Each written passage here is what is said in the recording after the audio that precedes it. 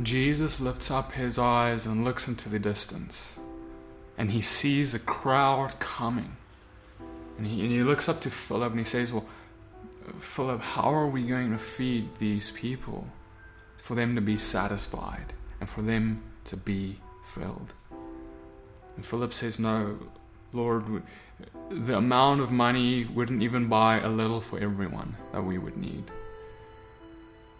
But then another brother comes, he says, well, Lord, we have these 5 loaves of bread and we've got these 2 fishes. Well, I don't know what we'll do, but this is what we have. And Yeshua smiles and he starts taking and multiplying the bread and the fishes. And everyone, the entire crowd of about 5,000, were fed and filled. It's an amazing miracle, and they were all astonished at him and his teaching. But then he said something that unsettled most of them. He talked about the bread, the manna that came from heaven, and he says, Moses did not give you manna from heaven. It is only my Father who gives you the true bread from the heavens. Now this was controversial to say the least, because Moses, the manna from Moses, in their minds they understand the manna represents his teaching, it represents what we eat, what we take in. And Jesus, it just seemed like he says, Moses is not the one who gave you the true manna. My Father is giving you the true manna. And he goes on and he says, well, Moses, all your ancestors, they all died in the wilderness even though they ate the manna from heaven.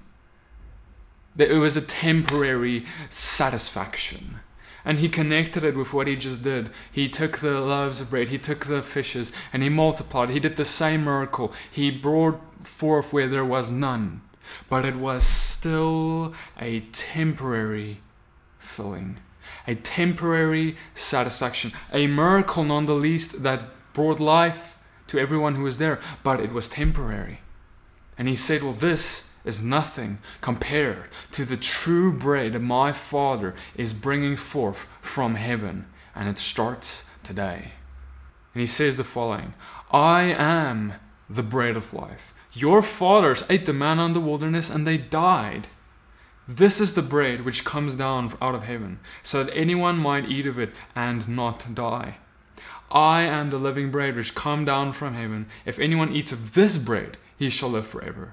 And indeed, the bread that I shall give is my flesh, which I shall give for the life of the world.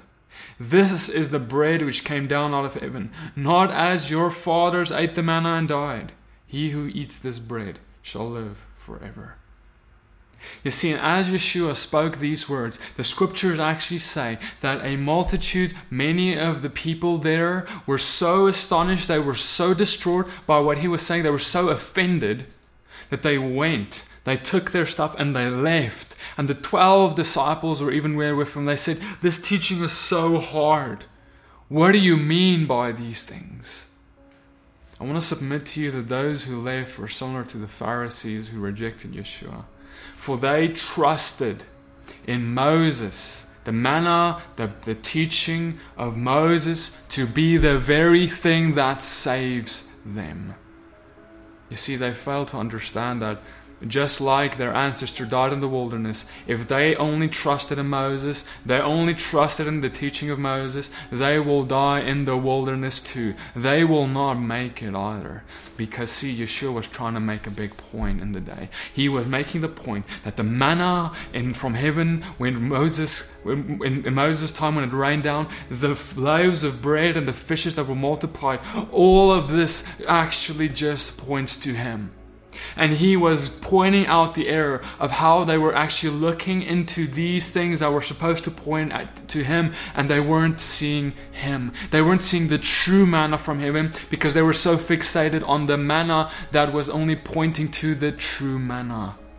They were trusting in the wrong thing to save them. Their priorities were wrong. Their understandings were corrupted. And this is what the Pharisees, their downfall was, is they simply had unbelief because they trusted in their own ability to keep the law of Moses in order for them to be saved. Now don't think that by this I am saying that the law of God is not important. What I'm saying, and catch this, is that they were trying to keep it, and they thought that by their own ability to keep it, they can save themselves. And that was the teaching, the understanding of many in that day and that time. And Yeshua is saying, no, you don't understand, do you? Just like they died in the wilderness, why did they die? Because of their sin. Because even though they tried day and night to keep the law of God, they were never able, and they died and they broke the covenant. What makes you think you're special and different? What makes you think that you will have this differently? And he goes and he says, he makes the point that you must be filled with the Spirit of God. You must be filled with me. You must have been eating of the true bread that comes from heaven. And when you eat of the true bread that comes from heaven, it actually changes you on the inside. And what it does is it gives you a new heart and the ability to keep the actual law of God. Because see, the law of God is written on your heart. But if you think that that law is the very thing that saves you, instead of understanding that He needs to change your nature, and that's the thing that saves you, you're misled. You see, it's not your trying that's going to save you. It's not your trying to do this and that law that's going to save you. It's going to be the changing of your nature that's going to save you. And the only way that's going to happen is if Jesus comes to change you. You see, brothers and sisters, what if I told you that I don't try to keep the law? That may sound so weird. It may sound so different. It may sound kind of like what offended this crowd. But see, this is the reality of what he's getting to, is I'm not trying to keep the law. I keep the law because I am changed. I keep the law because I love my Father. You see, you can have a relationship with a spouse. You can be married to a husband or a wife, and you have covenant wedding vows that you have agreed to when you decided to marry. But what if you tried to keep those rulings? You try to do things that are right and wrong, but you don't have any intimacy with your husband and wife, even despite that. Will that marriage survive? Even if you try and do all these rulings and all these things, you try and be a good husband, try and be a good wife, but there is zero intimacy, there's zero real actual love, there is zero actual belief, there's zero actual faith, there's zero actual walk, sacrifice, and all these things. There is actually a misunderstanding of what the heart is behind your covenant vows, what the point is behind them. And then what happens? We start keeping these things. We start doing things for our spouses so that we can appear self-righteous, so that we can appear like we're doing them a favor, so that we can appear like they owe us something or whatever else. Or that, now we're in good standing because we did that. Instead of, I love you so radically much that I'm not even thinking about these covenant vows anymore because I love you and because it's second nature to me to show my love to you. You see, that's the difference. If you can easily try and keep the law of God, and then it becomes a self-righteous thing of, yeah, God, you see what I'm doing here? You see how well I keep the Sabbath? You see how well I don't commit adultery? You see how well I do whatever? And it becomes this thing of, you see, God, now I'm a good servant. See, God, now you show other people, look how well I'm keeping the commandments. Look how well I'm doing this and that. In fact, while you're doing all this, you've got zero intimacy with your actual Father in heaven. You've never eaten the true manna from heaven. You've only been partaking in the manna that Moses has that actually you'll die in. Because guess what? No matter how hard you try to do all these things, to try and keep it, you will die in your wilderness without your Messiah. You will die in your wilderness without understanding that He needs to change your nature, number one, before anything else will happen or work. And you need to get on your knees and beg Him to do that, because that's the way that you look like Him. It's not by looking at a set of rules laid out by Moses and trying to keep it like that, like a checklist. Because guess what? Yeshua said, you see those things, you see those laws? That's nothing compared to what I expect of you.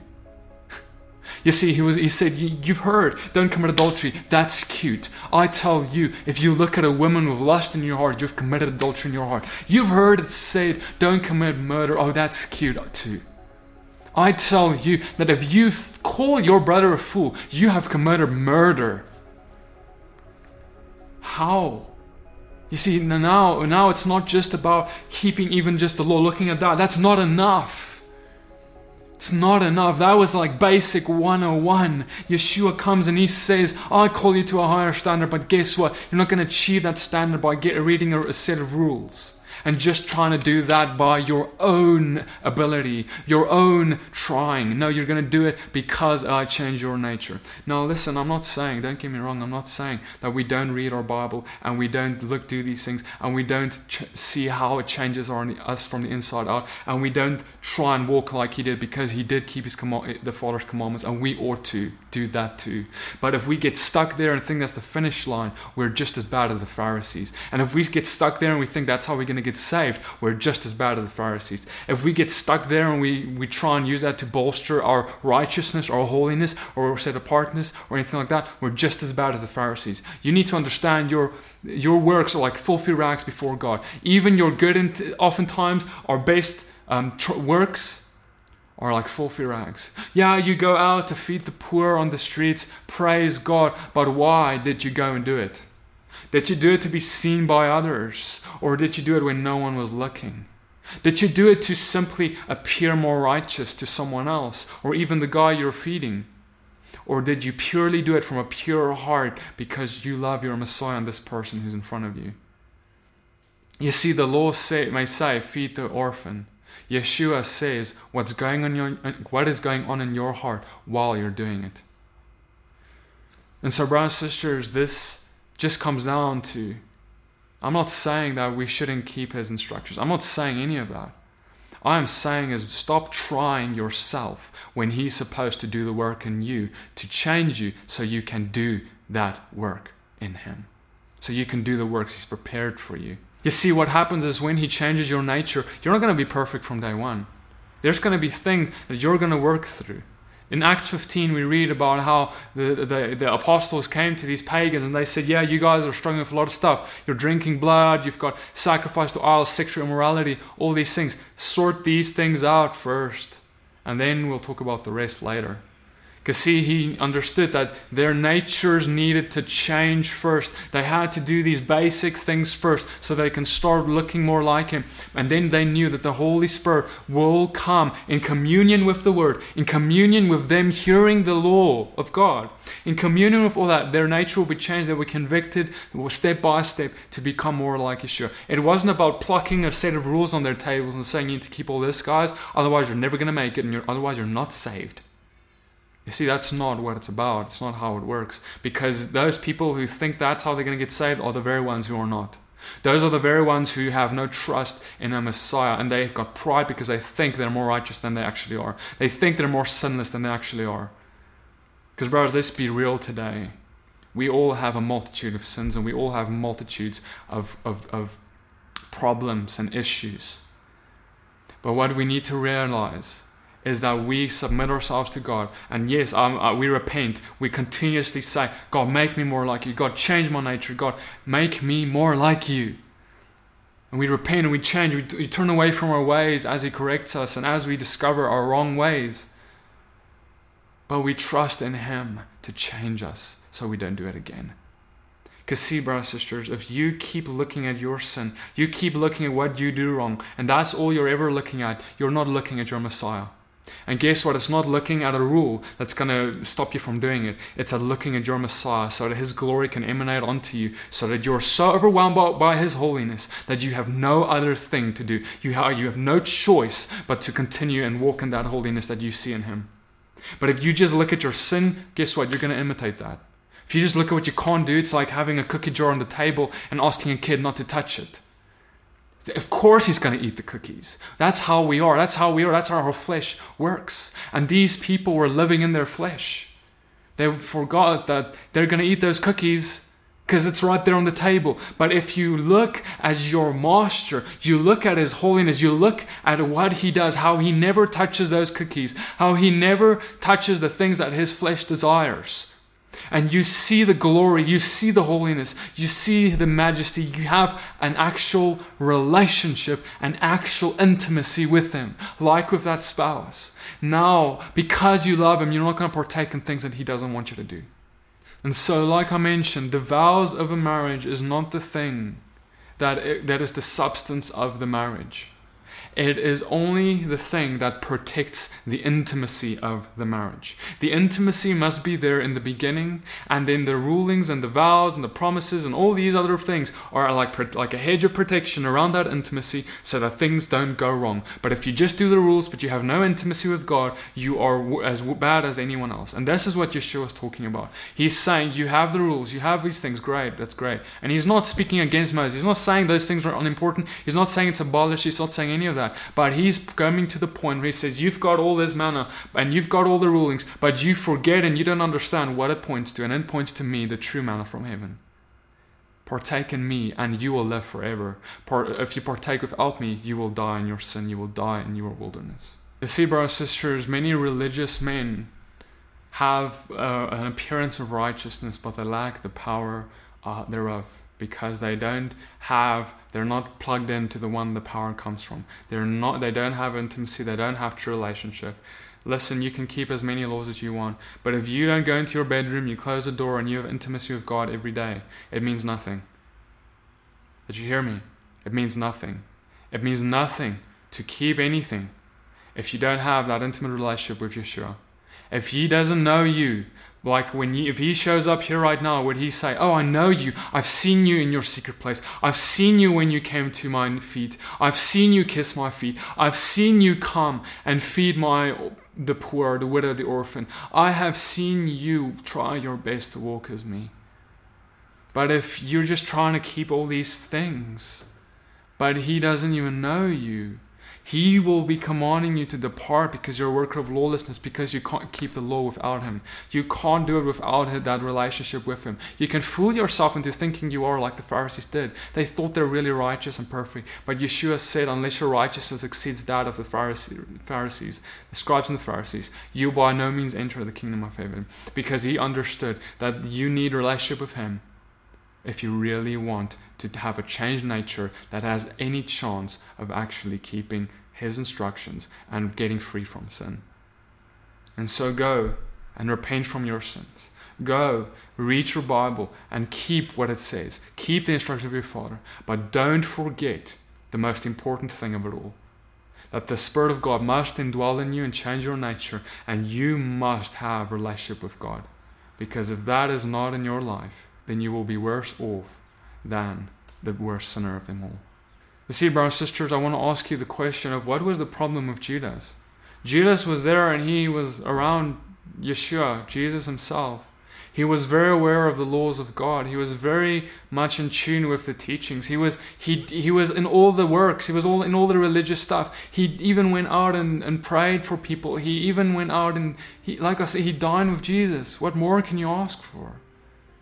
But see, it was all a face. It was all an appearance of religious works, because to the root, when you look at Judas's heart, and Yeshua, Jesus knew this very well. Judas had no real relationship with his Messiah.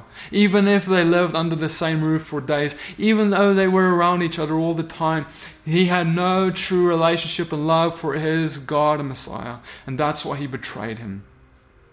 You see, it's about, do you go out of your way to go and surround yourself with his glory? Or are you only there because that's the thing that looks good? Because that's the thing that peer pressure says you need to look like? Because that's the thing that makes the world think you're all righteous and holy? Because that's the thing that makes you hang out with this great guy that we call our Messiah? You see, it's much more than that appearance. It is, do you actually really have a relationship? Because God is not fooled, and God sees you when no one else does. I hope this teaching blessed and encouraged you. May God bless you and keep you. And I pray that he may change your nature, that you seek his face every day so you can look more like him. And by nature, It starts becoming a thing where you don't try anymore, but it's this thing of I just want to because I love Him. Shalom and blessings.